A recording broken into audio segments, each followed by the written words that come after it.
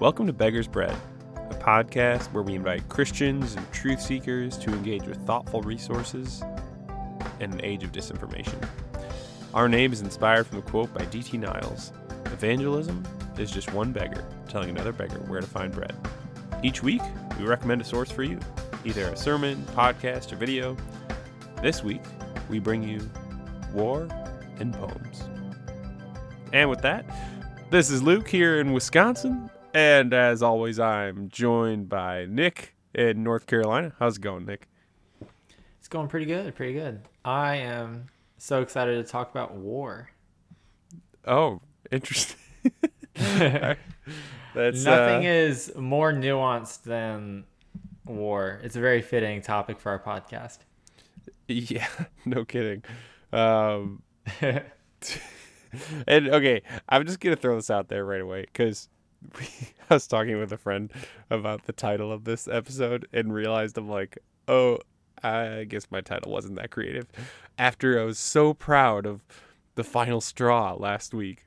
Oh, that's true, because that was consecutive. Yeah, so now you're just bringing it down low. I know. It's because literally we're recommending a podcast episode called War Poems. By an NPR podcast, Lost in Translation. So literally named ours War and Poems, and theirs is called War Poems. So I guess, I wasn't even trying to do that, but I guess listening to their episode definitely made me think of war than poems. So in a way, poems. I think they hit their title right smack dab on the head, nailed that. Well, I was thinking more that you were doing some sort of play on, because I also did not take into account the title of their podcast episode, right? And so I was thinking that you meant War and Peace. Oh, no, I haven't read that. As an homage to it. Oh, I've heard about it as well, yeah. Which is funny that I haven't read it, because I am a big fan of Russian stuff. That sounded so vague. I like Soviet cinema. I like a specific era of cinema that the USSR was known for, and they produced a lot of really good directors. Yeah, that's less ambiguous than I like Russian stuff. Oh man, pretty soon people are gonna be like, "See, he's a Marxist. We always knew it. Nick's a Marxist." Yeah. And I am German, so I mean, just par for the course. I don't. What? Wait, how does that? What is Karl Marx? German? Oh, is he German? Yeah. I thought he was in London when he was writing his manifesto, but I mean he was, but I'm pretty 84% certain he was German. Gotcha. Well, okay, we're starting on a good Oh yeah, we're not even halfway through this season and just stumbling forward, both left feet, striving valiantly, as I guess by the time this comes out, the Olympics will probably be over. But right now, the Olympics are going on. Do you have any favorite Olympic sport? I mean, if I was watching it, I would like soccer, but I have not actually been watching it. I've not kept up. And the cool thing is that by the time this podcast episode comes out, nobody's going to care about the Olympics. So my opinion will be even less valid. Not less valid, maybe just less relevant. Okay, touche. Yeah. Your perspective on your favorite sport matters, Nick. Interesting choice, because I honestly, when I think of the Olympics, I almost always think of at least if it's the Summer Olympics, it's gymnastics. That's so impressive how people be doing. Which, hey, Midwest representation, gold medal taken home by Minnesotan. That was pretty exciting. I did see that on your Facebook. Yeah, I was like, this is where I'm getting all of my Olympic education from. Yeah, that was pretty exciting. From you. Yeah. As long as it's, Midwest Olympians. Yeah. Right. The one post I made. That's very true. The one. I was like, this is all I know is literally the one post that Luke shared. That's great. All you need to know. Moving on. So we're talking about war and poems. And you might be wondering, what do war and poems have to do with each other? And I'm glad you asked. We're recommending a source that is talking a lot about the war in Afghanistan. And specifically, this originally came out several years ago. I don't know the exact date, but I think they've actually, my friend told me that they've done an updated, just like a follow-up episode. So I haven't listened to that follow-up yet, but I'm excited to find it, track it down, see what's going on. But anyway, it came out a couple years ago, and it's all about, it's kind of following a couple different people in the military and their experience as a part of a program called the Afghan Hands. Basically, there's these two almost vying philosophies inside the military. At least there was, and it sounds like there may still be. Although obviously now we are withdrawing from Afghanistan. There are other places in the world that the U.S. is present in military or intelligence agencies, and obviously the philosophy, the battle of the ideologies goes on. And anyway, to sum up, this is a very broad overview. One of the philosophies is kind of from the original going into Afghanistan. The idea is like, even if your country is not a terrorist organization, if you are harboring terrorists, we are going to come and retaliate. That, again, very broad overview, perhaps not the most nuanced, but that's kind of just a broad idea. And then another philosophy saying, hey, if we're going to be in this country, instead of just trying to fight our way to win it, we need to actually be engaging with the cultures there, with the local peoples and their ways of life. And it follows two different people in the military. There's a part of the story that's very tragic later. I don't want to give away too much. Don't want to spoil it for you. But basically, they were part of this movement in the military where they're trying to interact with Afghanis, trying to speak Dari, which is the language. And there's actually a general that issued a directive called the Petraeus Directive, where it allowed military personnel to interact with Afghanis. And I will say, too, the podcast explains all of this. So I'm just giving you a broad overview. But, I found it very fascinating. Nick, before I go any other directions, did you have any initial thoughts on war poems? I mean, I just thought it was fascinating that the whole, like, Petraeus Doctrine and then also the Afghan Hands, and, began in 2010. And this was, 9 years? But at least a decent amount of time following our entrance into this conflict, right? That they were getting to the point in which they were beginning to at least understand, like, hey, maybe we should understand the culture of the people that we're trying to work alongside in this conflict, right? So, like, yeah, actually striving after cultural humility after not necessarily doing it for a really long time it was encouraging to see, at least initially. And obviously, like, we know how it ends in a sense, right? But I know, like, within that Petraeus Doctrine, they were talking about how, like, you need to drink lots of tea. And I definitely resonate with that because having worked with Afghan refugees, like, yeah, you don't say no to drinking tea. And it's honestly, that's really how I got into drinking tea to begin with, was trying out their really sugary green tea. And they used to get it, I think, from like a wholesale market that imported it from overseas, in Durham, which is about 30 minutes out from Raleigh. And yeah, that stuff was really, really impressive to me. But it definitely is a very interesting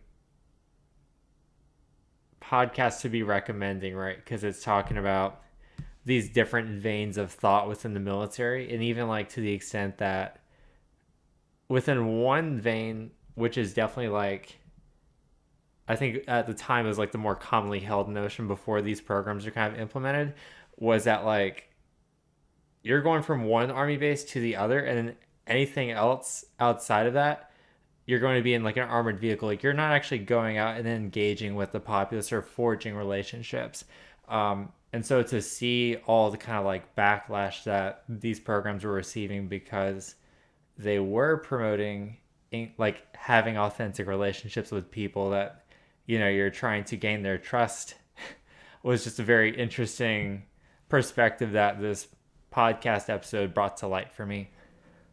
Oh, absolutely. How they were talking about, like, you're not allowed to break the seal. They talked about, like, you go from one base, just like you said, armored vehicle. It is interesting, just to back up a little bit with what you were saying earlier about how it's surprising, almost shocking, how it feels like this was spearheaded in, you know, around 2010. And it seems like it should be much more intuitive. Like, hey, if we're going to be working alongside people, shouldn't we be talking with them, befriending them? I do understand they did offer a little bit of the other opposing viewpoint, I guess, or their philosophy. How, you know, no commanding officer wants to approve of someone going to be with locals and then find out that, oh, they were actually working, you know, undercover, and they backstabbed them by taking them captive, the Americans captive, and then all of a sudden there's a video on YouTube of them being held captive. So I do understand, right. But I feel like that's a pretty extreme, like, not at all that war isn't extreme, but more like it seems like perhaps there can be anticipating those potential obstacles, like perhaps they can still be armed. But, you know, maybe someone's listening going, Luke, you're a little naive. Like, that's not how war works. And which I would say, hey, you know what? You're right. I'm not an experienced, I'm not a veteran. So to be very just acknowledging my lack of experience, I can definitely say I get that. But also that I really appreciate that there are veterans in this podcast sharing both of those philosophies very clearly. So I'm relying on their experience, really.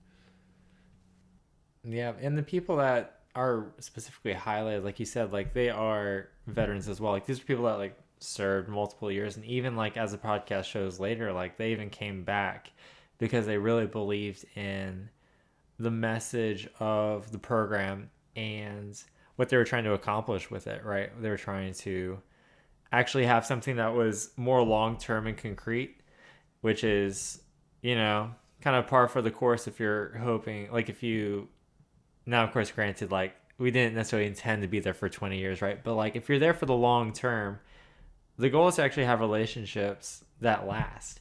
And so when there's this constant influx of, you know, different soldiers every year when the deployment changes, just that structure in and of itself makes it very difficult to like have those bonds. And then also with those cultural barriers, I remember hearing the podcast, they talked about how like you have to speak the culture and not just the language, right? Which is where that poetic part comes into play, as they talk about later. Yeah. Oh, absolutely. You want to elaborate a little bit on that actually right now, the poetry part?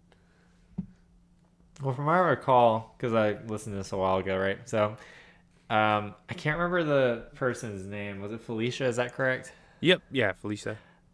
Yeah. I remember she was just very knowledgeable regarding, and I think she ended up getting like doctorates in this, right?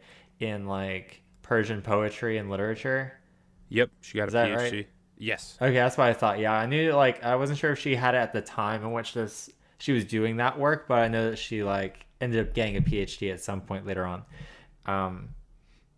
And yeah, like just hearing about, and then because they include a lot of like stories in which she's engaging with people and using those phrases that are innate to their culture, and then also incorporating poetry into it as well. And like it's just really fascinating to see how she's using these like ancient Persian poems in a way that's fostering relationships, which just seems so like left field if you're considering the context in which she's there. Like, you know, she's in, and especially like if you're considering how the military was viewing this before, you know, it's a military operation. We're going in, we're going out.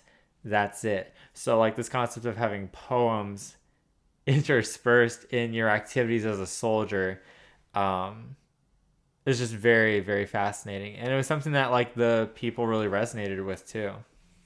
Oh, absolutely. I mean, if I were to think, this may seem a little bit of a silly parallel, but like if I try to put myself imagining if there's like this occupying force in America, like obviously this is really a long stretch of imagination currently, but whatever. we're just gonna go with it. And like if they speak English, it's like, oh, cool, you understand English. Also, this is a little bit different because English is so used like so pervasively across the globe. But yeah. I'm trying to think of like saying no, like think about like if you're having somebody from like let's say the Midwest, right, and they come down to North Carolina, and oh, this is good. I'm trying the to Midwest think of a phrase now. Occupy the South. If like if you're able to utilize like the phrase, like if I hear you start saying like y'all and stuff, we talk about barbecue. Or barbecue, yeah. Understanding like what an actual barbecue is, and not a cookout. Like there's a distinction, right? Yeah, or if but it's like being able to come into that environment and just have that familiarity because you've been educated and you've been prepared for it. It does help to foster relationships because there's less of a discordance there between cultures and kind of like what you might find to be normally familiar. Absolutely. I mean, and there's still stuff I don't remember it exactly, but like if people were to start talking about like, is your barbecue vinegar based or I don't know what the other based is. There's like ketchup based. Yeah, ketchup. And then there's no, I think in Western North Carolina there's also a mustard based one, which frankly I've never had and I'm not sure if I'm opposed to it, but I'm very much opposed to the ketchup based one because it's just not right. It's just not right. Honestly, like I'm sure I cannot appreciate all the nuances. So if the Midwest ever occupies North Carolina in the future, I don't know that I'll be able to relate very well. So we can, this is really taking it far. Not with your summer sausage sandwiches. Oh my gosh. Oh yeah, dude. If someone comes to the Midwest, it's like I just started a new job. This is kind of funny. And I love it. I really love the guy I'm working with, so that makes it really fun. But then he was asking me if I hunt, and I was like, I don't. And it was just like, what? You don't hunt? Like it'd be like if we flip it, if someone were to occupy Wisconsin, it'd be like they better know how to talk about hunting and fishing and the winter. Talk about the winter. I mean, down here see, that's not even true. I can't say that like, oh yeah, people talk about hunting and fishing all the time. It depends on where you are. Like in Raleigh, I'd never hear that. But like growing up, yeah, like hunting and fishing were very, very big in the conversation and just like in the activities of people I knew. Like we had, a pond next door growing up in which like I actually hated fishing. Unpopular opinion, but I found it to be immensely boring as a kid.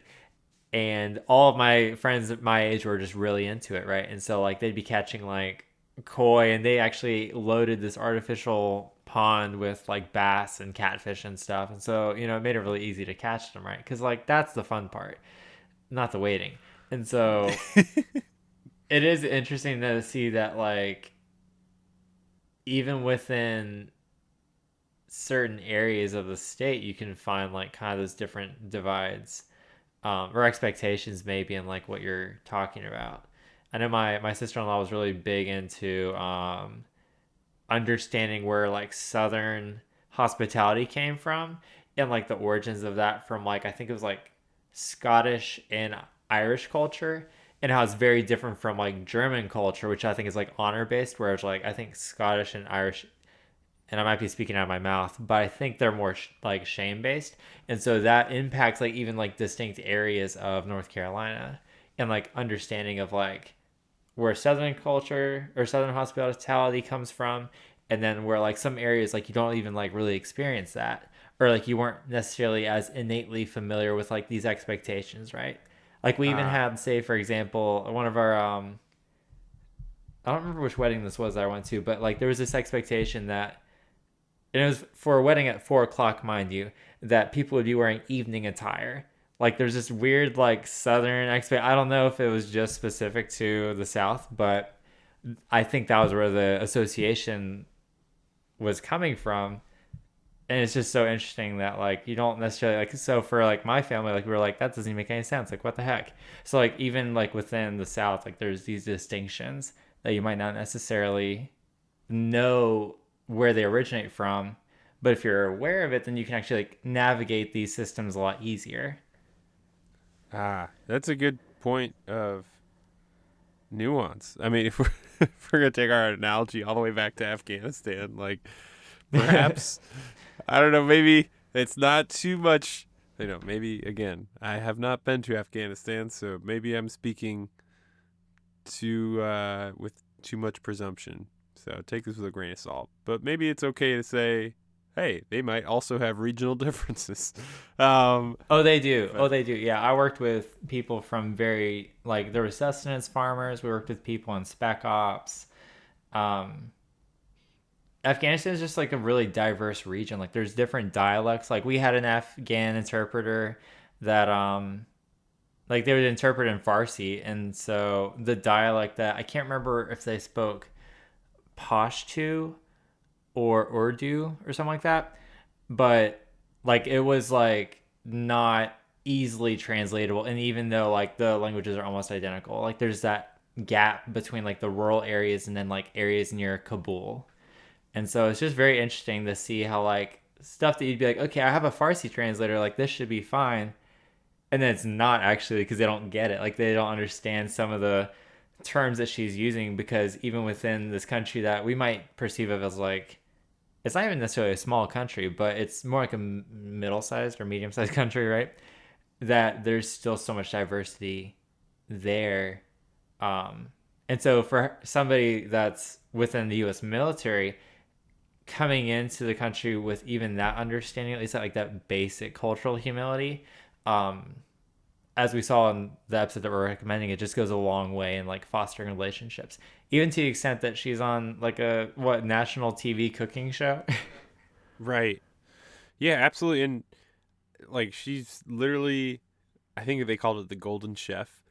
She's on that show, and it's so interesting too because they talk a little bit about how the Taliban had successfully used propaganda, for lack of a better term, where the Taliban would explode something in a village and then they would convince everyone, oh, it was an American airstrike, which is just very strategic in an asymmetrical warfare. Like literally, I know asymmetrical is a fancy term, but basically like the United States and the Allied forces there have a lot more resources than the Taliban in a lot of ways. And anyway, this is just getting to my co-listener actually, so I'll bring them in before I ramble anymore. This is Micah from Wisconsin, so thank you, Micah, for being the co-listener. He says, this episode from Rough Translation was a heart-wrenching look into the hidden conflict of ideology and strategy that is happening within the culture of the military today.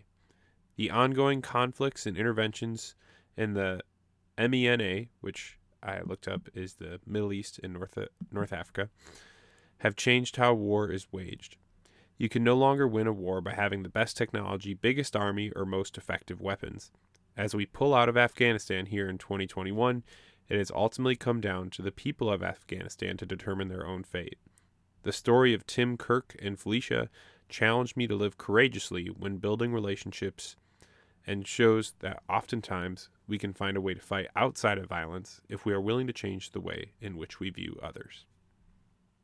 So thank you for that, Micah. Really appreciate your co-listening thoughts, your insight. And before we go, Nick, did you have any last thoughts before we wrap up for this episode? Yeah, I mean, I just want to say again how just amazing it was to hear about the impact that Felicia had within like both US military and also just like relations with like there's local Afghans in the community as occupying forces are coming in, right? And are there and, you know, interacting with people. And I think in a sense, as you'll find out, like if you do listen to our resource, hopefully you do, that it kind of demonstrates it's just this very interesting dynamic between the U.S. presence and just like the Afghan war in general. And that's a different topic for another episode, right? I definitely do have. There's a lot to be said, let's just say, about the historical context of the Afghan war and everything that happened there. But I do find a little glimmer of hope in this podcast in that if people are able to be culturally competent or at least have cultural humility, because obviously, like, as we just described, even within Afghanistan, like, you can't understand every aspect of a people group's culture, right? Like, that's just kind of putting too much emphasis on your own capabilities as a person and not perhaps taking that humble stance of recognizing that, hey, maybe I don't know everything and I should just ask them. But maybe perhaps things could have been different. And so maybe it'll provide us moving forward with better ways of engaging people in culturally humble ways.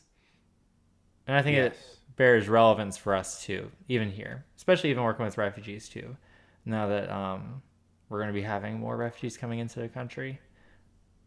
Yeah, I mean, that really jives well with what Micah's saying too. You're talking about this cultural humility, and he's talking about living courageously when building relationships. So that's a great way of putting it. Love humility. always trying to get to it. Always plug it. yeah, we plug humility. I mean, we do our best to anyway. Hopefully we sound somewhat humble. Yeah. I don't know. We're doing our best. Well, thank you guys for joining us this week for War and Poems. Similar to the name of the podcast we're recommending, the episode War Poems. We'll see you back next time for our next episode, Hope Misunderstood.